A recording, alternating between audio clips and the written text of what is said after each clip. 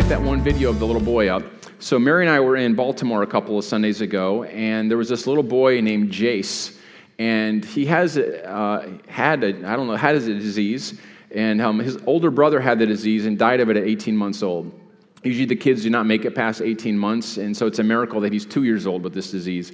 And part of what happens is the muscles don't develop, and so the kids are not able to walk or stand or anything. So it was a miracle that this kid was living to 24 months old, was able to stand but had never walked. And so on Sunday, Mary and I prayed for him, and so the next day they posted this video.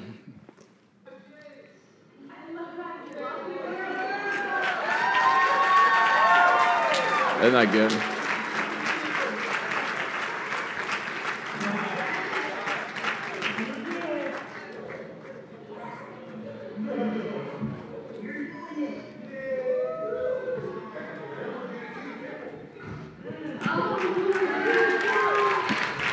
Come on. What a good God. You know what? If there's anyone in here that's got a child with some disease you're just scared of, Lord, we just release the testimony of Jesus. Lord, the same blood that was shed for Jace is the same blood that was shed for your child. And so, Lord, no matter how scary the diagnosis, we stay fascinated with Jesus and what you've done on the cross, and we say that it is enough. Even if you're listening by live stream or podcast, just receive this in the name of Jesus. I just break off that fear of worst case scenario. It will always be this way. And we just release goodness in the name of Jesus. Amen. Actually, we have a second video coming up. It's, I believe, is a parable for us today. So we'll interpret the parable here in just a second. So.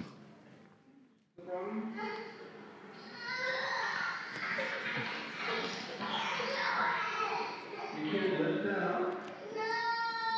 Come back and try again. You're almost to the sink.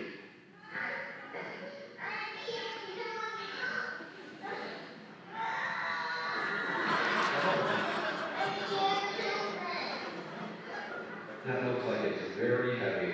I think you can do it though, Kirsten. I think you can lift it up at the sink, and you can help clear the table. I think you can do it. Your big hand couldn't do it, but you could do it. Oh. You want to try again? Maybe you take your thumb out of your mouth and move your lobby. You can do it all. Okay, let's go. Put it in the sink.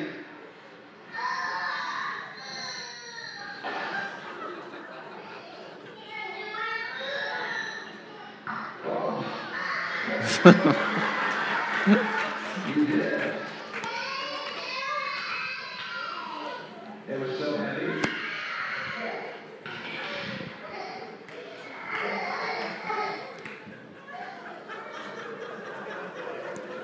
Thank goodness our kids have never acted like this, right? It's only those other people's kids. I think this is a parable of many Christians' lives as they approach a difficulty, and it's so big. The devil's after me. I'm not big enough. I can't do it. And you call 3 friends and call it prayer requests. But you're really just complaining about how heavy the spoon is. The word Christian means someone who is acting like Christ. And so if you were to look at so many Christians who are acting like Christ, you would expect to read this in the parables, okay? And a man from Galilee said to Jesus, "How are you doing today?" And Jesus replied, "Verily, verily, I say unto thee, the devil's after me. Everywhere I turn, trials and tribulations. It's allergy season, and I've tried everything. Rebuking the devil in between sneezes, claiming that they're just lying symptoms and that I'm really healed. My camel broke down. I smashed my thumb with a hammer at the carpenter shop. I don't know how much more I can take. God, why are you doing this to me? Don't you love me? Are you punishing me for something? Am I cursed because my grandfather was a mason? How much longer, Lord, must I go on like this? I can't take it. I must have a bullseye from Satan on my back or something. I've been rebuking the devil, making declarations every morning. I fasted. Call the intercessors.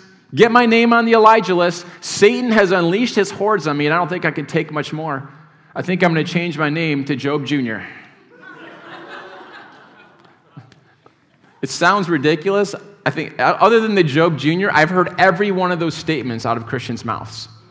And it's an attempt to play this victim card. It doesn't feel good to be the victim.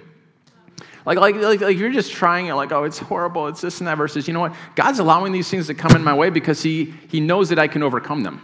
He wants me to taste victory firsthand and not just read about it. Oh, well, there's a different perspective. You have to understand, any difficulty that comes in your life is there by permission because you have authority over it. If it's in your life, it's because you have authority over it. You have the victory over it. Otherwise, God would not have allowed it into your life. I remember I got a text from a guy one time, and it was the wrong number. And so he had texted me like some scripture verse, and I put, "Who is this?" And he responded, "Brother Todd." I'm like, "Brother Todd who?"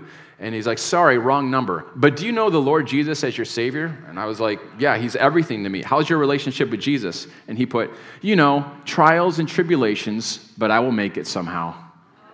What's he saying? I can't lift this bowl to the sink. It's so hard. Trials and tribulations. Again, we got to get out of this victim things. Trials and tribulations, they will come. We don't get a pass from this as believers. When you became a Christian, it's not like, hot fudge Sundays and parades every day, and it's just amazing after amazing. But it's solution after solution.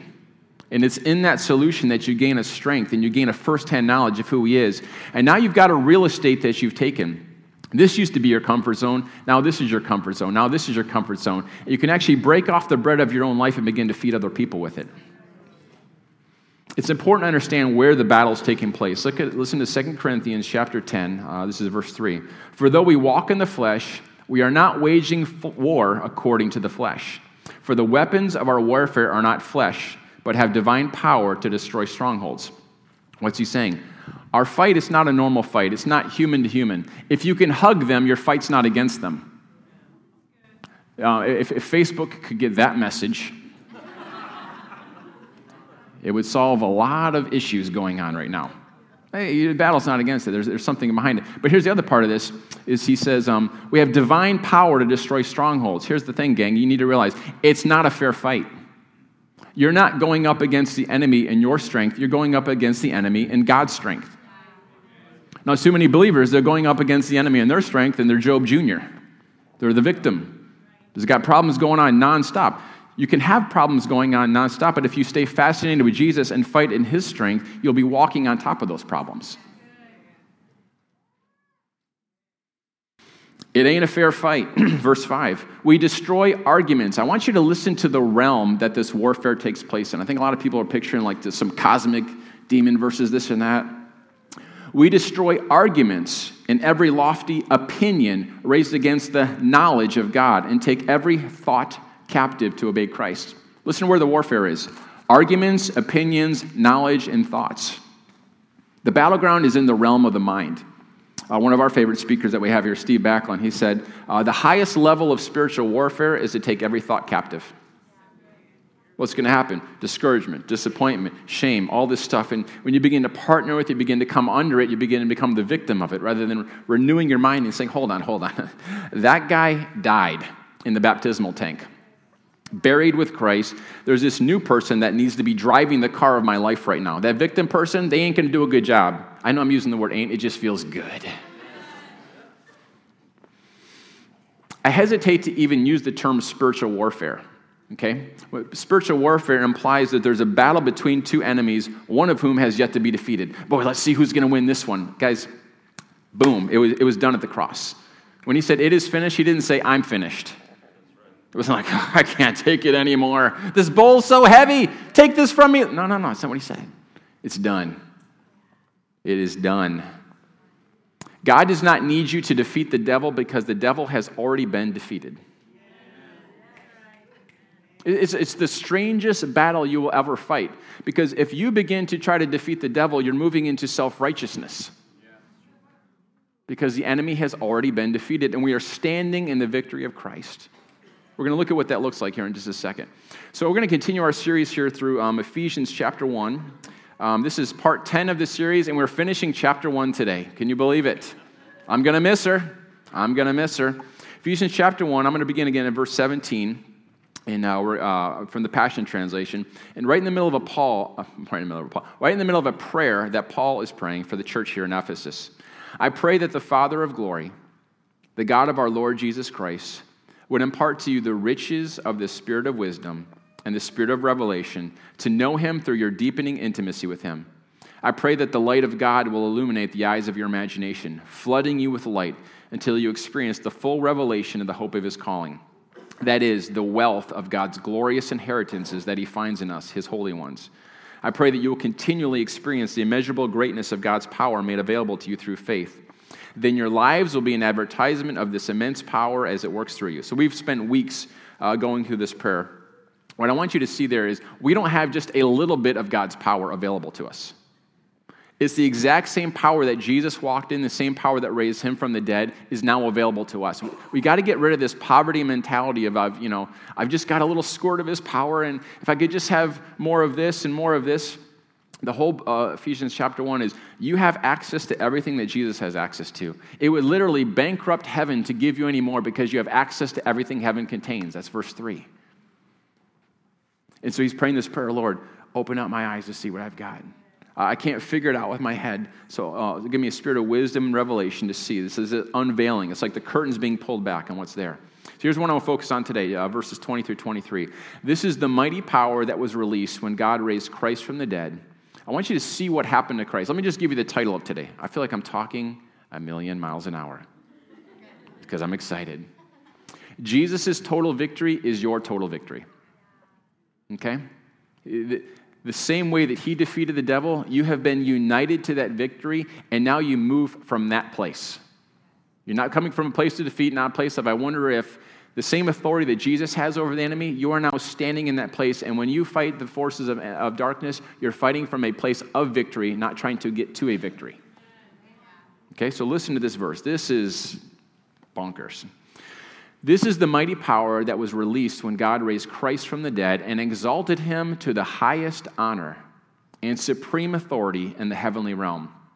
And now he is exalted as first above every ruler, authority, government, and realm of power in existence. He is gloriously enthroned over every name that is ever praised, not only in this age, but in the age that is coming. And he alone is the leader and source of everything needed in the church. God has put everything beneath the authority of Jesus Christ and has given him the highest rank above all others. And now we, his church, are his body on earth, and that which fills him who is being filled by it. He's giving you this picture of a head and a body. And this head is the leader over everything that can be named, anything that can be imagined. And he's like, you are now joined to that, and this union is now going into the world and filling it. The same authority that Jesus has, you now have access to that authority because you are united to him. Above every ruler, authority, government, and realm of power in existence. Any name you can think of, Jesus' name is over that. Cancer, genetic disorders, poverty, mental illness, the Michigan Wolverines, anything you can think of, his name is higher than that. I want you to think of this. As high as God is above the grasshopper, he's that far above the devil. A lot of people think the opposite of God is Satan. No, the opposite of Satan is Michael the archangel. He's a created being. God has no opposite. He could snort and wipe out all the hordes of hell in just one breath, one thought. He's not up there breaking a sweat. Okay? Instead, he has chosen through people who are in love with him to subdue the enemy. He wants them to taste the victory that he has tasted. You're part of the family business now. It's called the kingdom of God, and it cannot be stopped.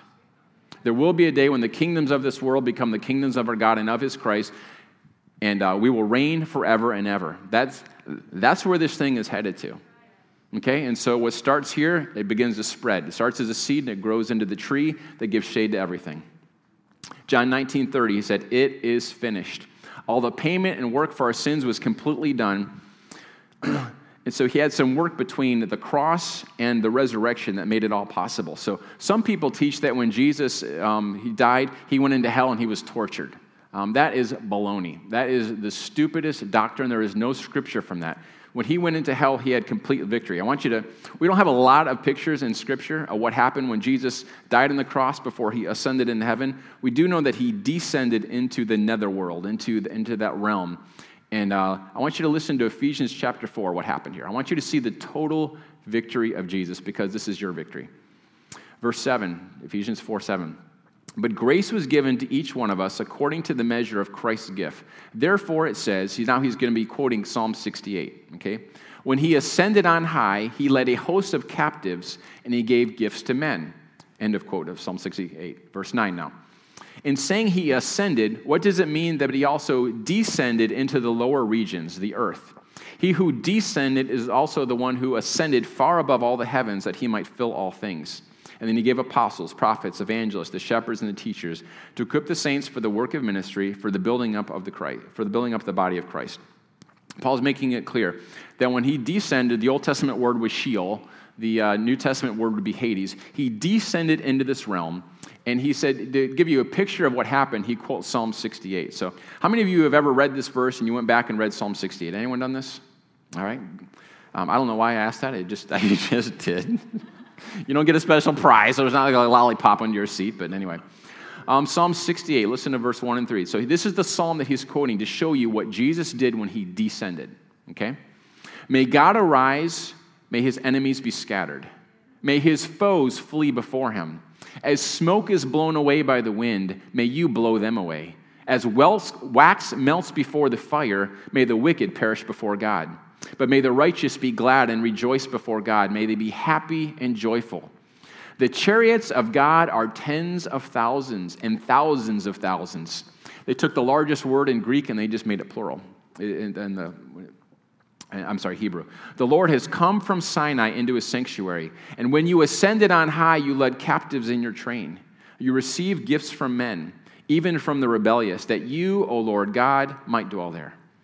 Are you seeing this picture here of the triumph of God? It's an Old Testament passage when God would come and fight on behalf of Israel, and they would win, and they would take captives, and what they would do is they would tie a rope around their waist, they would strip them naked to humiliate them, and they would lead them in a procession before Israel that they would see that the enemy was completely defeated. And he's saying, this is the picture of what Jesus did. He died on the cross. He said, it is finished. I paid for everything. Listen, if you were the devil, your number one goal would be to make sure Jesus did not rise from the dead. When Jesus rose from the dead, it showed that the payment was accepted. If he could keep it, even if he could just keep him longer than 3 days, because Jesus said it would last 3 days. I mean, this was his main focus to do this. And so if he could just keep Jesus from rising from the dead, all would be lost. Okay? Instead, here's what happened. We're going to get a picture here in Colossians, but here's the picture from Ephesians here, is that he went down into this netherworld, and he stripped the enemy of their powers. And before the whole spiritual world, he led them in a procession with a rope around their waist, stripped of their powers with a hook in their jaw, and completely disarmed and humiliated them before the whole spiritual world. That's what was going on during those 3 days between crucifixion and resurrection. Listen to this picture in Colossians 2. When you were stuck in your old sin-dead life, this is the Message translation, you were incapable of responding to God. God brought you alive right along with Christ. Think of it, all sins forgiven, the slate wiped clean, that old arrest warrant canceled and nailed to Christ's cross. He stripped all the spiritual tyrants in the universe of their sham authority at the cross and marched them naked through the streets. I bet you didn't know that was in the Bible. His total victory was your total victory. When you use the name of Jesus, the demons remember that moment when they were stripped of their authority. It's not a formula, it's a relationship. When you're using it in faith in relationship with Jesus, the authority that Jesus stripped them of is now being enforced in that situation. Revelation 20, it describes the cross as the devil being bound with a chain. He no longer has any power. In Psalms, there's this wonderful expression, you have broken the teeth of evil. You have broken the teeth of evil. Here's the picture, is there were shepherds in the Old Testament, and sometimes wild dogs would come, and they would try to attack the sheep. And so, remember that passage, your rod and your staff will comfort me? Well, the staff was this long stick that had like a club on the end. And so the shepherd, he wouldn't be able to take them out one by one. Too many sheep would be lost. So what he would do is he would take that club and he would smash the teeth of the dog. So now they had no teeth to be able to attack the sheep. He's saying this is a picture of what God did to the enemy. You have broken the teeth of evil. The cross of Jesus has broken the teeth so that the devil has a whole bunch of bark, but he has no bite. Unless you believe he does. The only power the enemy has over you is deception. And he'll roar, and he'll throw shame, and he'll throw guilt, and he'll throw a circumstance. And he's waiting for you to cower in fear and partner with that. And when you partner with that, you become a slave to whomever you obey, is what Romans 6:16 says. That's why we're going back to the cross, and we're staying fascinated with him, and we're recognizing, you know what? Jesus triumphed over all of this stuff. And we're going to see next week, he said, hey, I'm up here. Why don't you come and sit and reign and rule over this situation from this position? We're going to learn how to think from the throne room next time. The devil goes about like a roaring lion. Jesus didn't just defeat Satan. He actually united you to that victory. Let me just skip a few verses. Ephesians 2:6. We're going to spend more time on this next time. He raised us up with Christ, the exalted one, and we ascended with him into the glorious perfection and authority of the heavenly realm, for we are now co-seated as one with Christ. I mean, that's like one of those verses like, come on, God, like, I can't take anymore. I cannot, it's too heavy. It's too heavy. The words raised and co-seated, they're in a verb tense, which indicates something that God has already accomplished in Christ. This isn't like, okay, when we all get to heaven, what a day ever. This isn't talking about that. It will be a day of rejoicing. So many people are so focused on the sweet by and by, they forgot about the sweet here and now. We're not waiting for the millennium to set everything right. He's waiting for a group of people who get it to bring on earth as it is in heaven. I don't doubt when he comes, he's going to fix any leftovers. But he gave you and I the keys of the kingdom. He told us to occupy until he comes. Okay? It's Left Behind books, they're in the fiction section for a reason.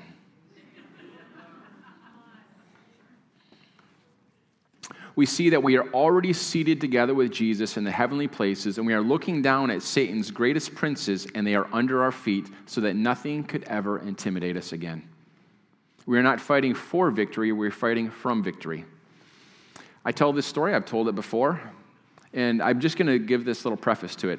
I haven't always been as saved as I am right now. Okay, so this is one of those stories that just reflects that this is the physics test story. So when I was at the University of Michigan, we had a professor there and who taught the entry-level physics class, and he had a grant from NASA. In order to renew his grant, he had to come teach the lowly physics students. So he didn't give a rip about us. And so he would be up there writing all these formulas, and then all of a sudden he'd go, it's all wrong. Just come back tomorrow. So we're taking notes furiously, and then, it was just total confusion. So when it came time for the test, we were all very nervous because we were very confused. And so one of the things they did is the professors, they would put old exams on file in the library. And so I went to another campus that he had taught at, and I thought, well, maybe he put some, old tests on there. So I went and Xeroxed them all off and everything. And so I'm kind of studying my notes in the book, and I'm a little nervous, but I'm studying the test. So I go to take the first test, and I realize, boom, this is the exact same test that's in the library. And so I kind of did medium okay on it because I wasn't totally prepared for that. And so I decided to go all in on a bold strategy. I decided, you know what? I'm going to assume that every test from now on out is going to be the same test as this thing. And so I am studying the test. I'm learning nothing about physics at all, but I'm learning these tests. So the next test comes around, boom, 100%. And so they grade on a curve, and so I'm the curve buster. It's 100, people are literally getting 30 and 40% on these as the next highest scores. So I'm like the physics god among insects. It was unbelievable. They're like, who is this guy? And it's yeah, it's me. And so, test 3, boom, 100%. Test 4, 100%. So when it came to the final, which was a cumulative, so it was everything to be tested on, people are literally having panic attacks. They're stressed out of their minds. Not me. I had the test. This is literally what happened. It was a 3-hour exam. I stroll in there, and so they had so there was people trying to cheat, and so they had us all separated by assigned seats. So I'm kind of pretty much in the middle of the room. It is dead silent in there. Everyone's in a panic. 20 minutes into the exam, boom, I'm done. And it was the theater style seats, and so I made a dramatic stand up, and the thing went. See where now? I began to make the walk down to the front. Everyone's like, is that the physics god? Oh my goodness. I'm do not worship me, I'm just a man. I go down to the front, and this is literally what I said. I said, I was hoping you were going to challenge me this time. Boom, slap it on his desk, walk out of the room. I haven't always been this safe. Stop your little judgy McJudgertons. What does it look like to fight from victory? It looks like walking into your test, walking into the trial, knowing you've got the answers. My confidence was not in my ability to understand physics. My confidence was in another source. Okay, when you're walking in this, you're not all fat and sassy coming against the enemy. Okay, your confidence is in the fact that you have been united to someone who won such a spectacular victory. Okay, you're coming against a situation of financial lack. You're not going to go, it's so heavy. I don't know what I'm going to do. What about the price of gas? What about North Korea? What about this? What about... You're not worried about all this stuff. You have been united to this victory, so you're literally walking into that exam saying, man, I'm completely confident. I've got the answers. His name is Jesus, and I'm going to tap into that realm. I've got some really good news for you. Demons do not have babies. You know why that's good news? Every power that you will encounter, whether it's the subtle forms of gossip or whether it's the overt powers of the occult, every demon you will ever face has firsthand experience of being stripped of their powers and of humiliation at the cross. They know exactly what happened, and they're scared to death that you will figure out what happened. That's why I said it's a weird warfare. It's not one where we stand and are trying to defeat something. The thing's already been defeated, now they're roaring. And then what does the Bible say? It says things like this in Ephesians 6, which we'll get to in a couple weeks. Stand. Stand. There's this awesome scene in Star Wars Episode 2, The Clone Wars, and which is one of the only awesome scenes. That movie was terrible, and it pains me to say. But there's this scene where Obi-Wan Kenobi and Anakin, so they're the two young Jedi Knights. They're the good guys, for those of you who aren't as geeky as me. And they're going up against the bad guy, Count Dooku, the evil Sith Lord, Count Dooku. Boo! Okay. And so the Sith Lords, they could take and they could shoot blue lightning out of their fingers and shoot him. And so there's a scene where he is, so the bad guy shoots young Anakin and just throws him, and it just humiliates him. But then he goes to the Master Jedi, and he begins to shoot the Sith lightning into them. And if you remember what Obi-Wan, he holds up the lightsaber, and it just absorbs all of the lightning, and he says, I don't think so. I love that picture. That's a picture of standing. There's not flailing, not fighting, not rebuking between sneezes, not doing all these things. It's I'm standing. Jesus finished the work, and I'm going to go down, and I may have to renew my mind. I may have to praise to get myself into that mindset, because when you're praising, what you're doing, you're going back to your seat next to him who is above all things. You're not working yourself into some frenzy. You're going into reality. You're singing about it. You're renewing your mind into it. The Holy Spirit comes and begins to make it real to you. You can't figure this stuff out. It's a surrendered heart that receives revelation. Holy Spirit, you're good. And he begins, and when you're praising, when you're staying fascinated with Jesus, what you're doing is you're coming into your rightful place as a co-heir, co-seated, co-raised with Jesus. And you begin to rule over that situation from his position, not yours. Stand. Having done all, stand, that you might resist. Guys, that's not fighting language. Okay? Hey, what's our battle strategy? Stand. Okay, what's after that? You see, this is a weird war, because your part is to remember what has been done. You do have a sword. There may be a time where you need to say, in the name of Jesus, shoulder pain, leave. Demon, come out. If you've ever been to junior high youth camp, it's the strongest argument that Christians can be demon-possessed. You may need to use your authority. It's a bad joke. It's a bad joke. Actually, you left and went to a different church and left me with youth camp that one year. Yeah, that was amazing. Yes. Oh my goodness, I'm having a flood of memories there. Sorry about that. When I know what Christ did, when I know how defeated Satan is, when I know who I am now because Christ who lives in me, I know that darkness must fall. And it can come subtly through gossip, discouragement, or it can become overt. I remember I was speaking in Colorado a few years back, and this church, they were scared to death of witchcraft and demons. And so I was praying, I did like a weekend there, and so I was praying for some people, and they're manifesting demons, and So I would just lean down and be like, here's my healing, my deliverance training for you. Shut up and get out. That's pretty much demon training. That's how you get rid of them. So I just lean down and get out of there, and so they come out. And so they're like, oh my gosh, I can't believe he's not afraid of demons. I'm like, what, you guys are afraid of demons? This is how Christians have fun. This is Christian recreation is demons. They're all like Velcro, easily removed, and they leave no residue. So this is what I did.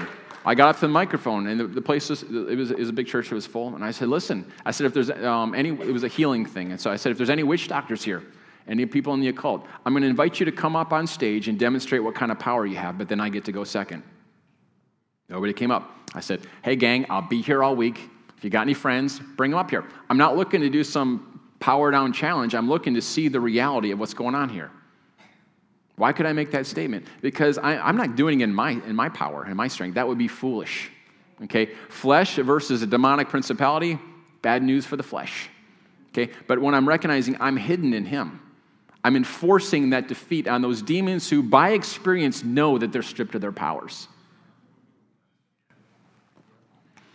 I remember when I was about 10 years old and we lived in Kentucky, there was a snake, and I was playing basketball. My dad's like, "Stop!" And there was a snake, and I was frozen in fear. I still hate snakes. I don't even like worms, to be honest with you. Even long threads coming out of clothes. It still freaks me out. I don't like it. And so the snake it reared up in the snake cobra position, and his dad's like, "Stop!" So he went and got this baseball bat, and he smashed it. Smashed its head into the ground, and its tail was still wiggling. Okay. There's a verse in the Old Testament in Genesis that says he will crush the head of the serpent. Quit acting like the bowl is so heavy. You need to recognize the head is smashed. It may still be wiggling. It still may look yucky. It ain't going to do anything to you. A few years later, many years later, I went to the Columbus Zoo. And these snakes were much more poisonous, much more deadly. And you know what? I wasn't afraid of them because they were behind the glass. I'm tapping on, I'm making fun. I'm not worried about these things at all. When you approach the enemy, they're poisonous, they're powerful, but because of the cross, they're behind glass.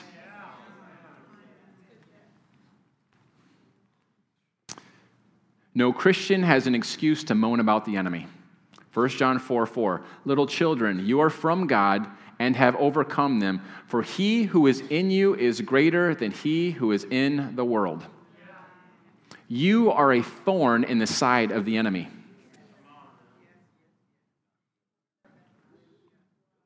We are on offense. We have the ball. We're not on defense. 2 Corinthians 2:14, "But thanks be to God, who always leads us in his triumph in Christ, and manifests through us the sweet aroma of the knowledge of him in every place." Oh, you don't know, man, my workplace is so dark. It's just so hard there. And my neighborhood, I think it's the occult capital of listen, gang. He always leads us in his triumph in Christ in every place. It's a weird war. It's a weird war because the enemy has already been defeated. So our part is to begin to think from the throne room, which we'll talk about more next time. But I want you to just get this picture. His total victory is your total victory. So we're going to end by memorizing a passage of Scripture together. Does that sound good? We've memorized this one before. Do we have Psalm 16:8 up there? I can't remember if I sent you that one or not. Oh, we do. Okay. You guys ready? "I have set the Lord always before me. Because he is at my right hand, I will not be shaken." Did I get it right? Okay, that may be embarrassing. We're going to memorize this one. Oh, okay. Let's say it again. "I've set the Lord always before me. Because he is at my right hand, I will not be shaken." They got never, not be shaken. Okay, one more time. "I've set the Lord always before me. Because he is at my right hand, I will not be shaken." Now with your eyes closed. "I have set the Lord always before me." I see you peeking. "Because he is at my right hand, I will not be shaken." Here's what I want you to do. I want you to get in groups of 2 or 3, and what's a situation that you need to set the Lord before this coming week? Maybe you've got a difficult meeting. Maybe there's some trouble at home. Maybe there's a financial situation. Maybe there's some type of situation that needs healing. But what is a situation that you're saying, you know what, I need to set the Lord before this and just take authority together. Lord, I just thank you that you are leading them in victory in all times, in every place. Okay? So we're just going to take about 2 or 3 minutes, so don't go on too long. Introduce yourself. You've got breath mints. Everyone loves that. And so just introduce yourselves around, but just groups of 2 or 3. What's the situation where, hey, I need to set the Lord before me, and then just 2 or 3 sentence prayers, switch people. Go for it.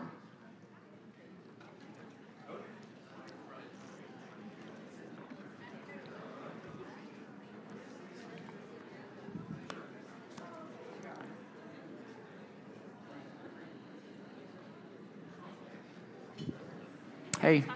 Yeah. Oh, that's true. I forgot it was on.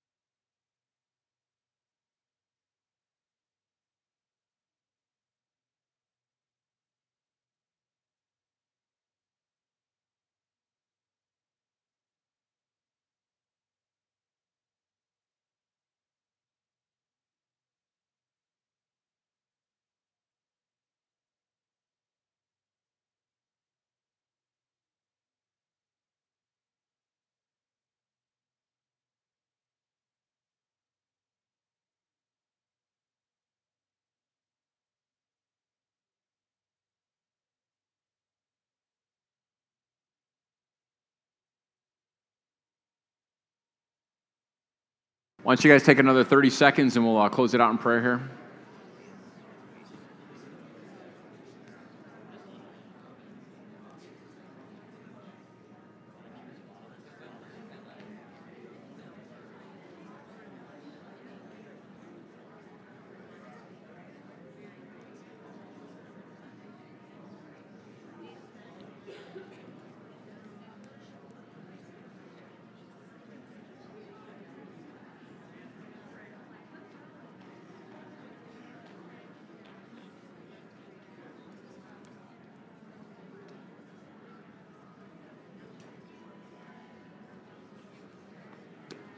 All right, just a few more seconds here, and we'll bring it back together.